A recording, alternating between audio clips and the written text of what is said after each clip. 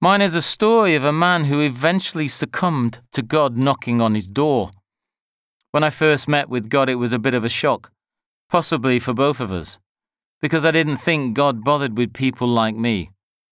I was stubborn and opinionated and certainly self-sufficient. The purpose of this story is to give people hope. It is not the tale of a gangster or a violent man. I didn't do a life sentence or commit a horrendous crime, and I wasn't a military hero. In that respect, it is not a dramatic story. But for that very reason, there may be many readers who can identify with my experiences, especially from my early years. The word sin may seem old-fashioned, but one definition is to miss the mark. And that's what I did. Much of my early life is embarrassing and makes me feel ashamed. Some of the stories may be difficult to read, but it is the truth as I remember it. I have therefore changed some people's names in order to give them some privacy. A good friend of mine who works for a charity dealing with dysfunctional kids from inner city estates told me how on a train heading out to the country, one teenage girl in the group was staring out of the window. Asked if she was okay, she turned to him and responded, "I didn't know my eyes could see this far."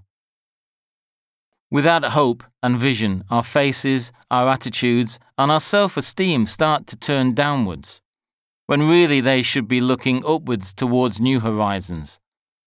So when your mum reinforces a negative stereotype of your dad, screaming at him that a cowardly man will never achieve anything, and the only thing they are good at is drinking, fighting, womanizing, and being in debt, as a child you believe you are no better. And when your father belittles your mother and spends his time chasing women and drinking, then you assume that's what men do. Words are powerful, given and received at any age, and what I've come to understand is if teachers, parents, peers, friends or family speak negatively into our lives, then those words can stick. Seeds of self-doubt start to take root and grow, making us believe we are nothing more than useless, slowly knocking out any hope we might have had. I have learned that this type of upbringing has a profound effect on your brain, as a single word has the power to influence the expression of genes that regulate physical and emotional stress. In the first half of my life, my parents and their friends furnished me with a mindset that justified the direction my life was taking. If you are not careful, it can become a self-fulfilling prophecy. I wasn't careful.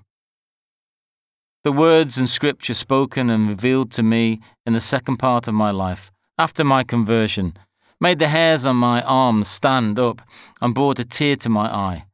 They were powerful, dynamic, poetic, inspiring, romantic, and challenging. But mostly, they were encouraging.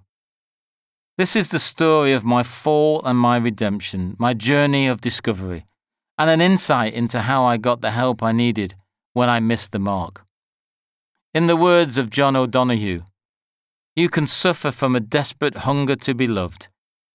You can search long years in lonely places, far outside yourself, yet the whole time this love is but a few inches away from you.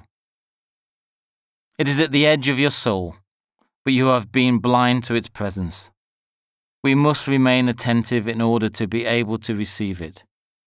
I therefore encourage you, whatever your start in life, or whatever troubles you are facing today, to remain attentive. Take a real hard look at yourself and ask the question, is my plan the only way, or could God be offering me something better?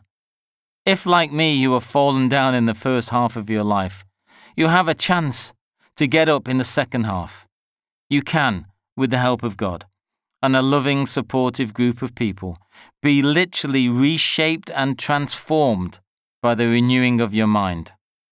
Romans 12, verse 2. It is such an exciting journey. Trust me, I'm still on it.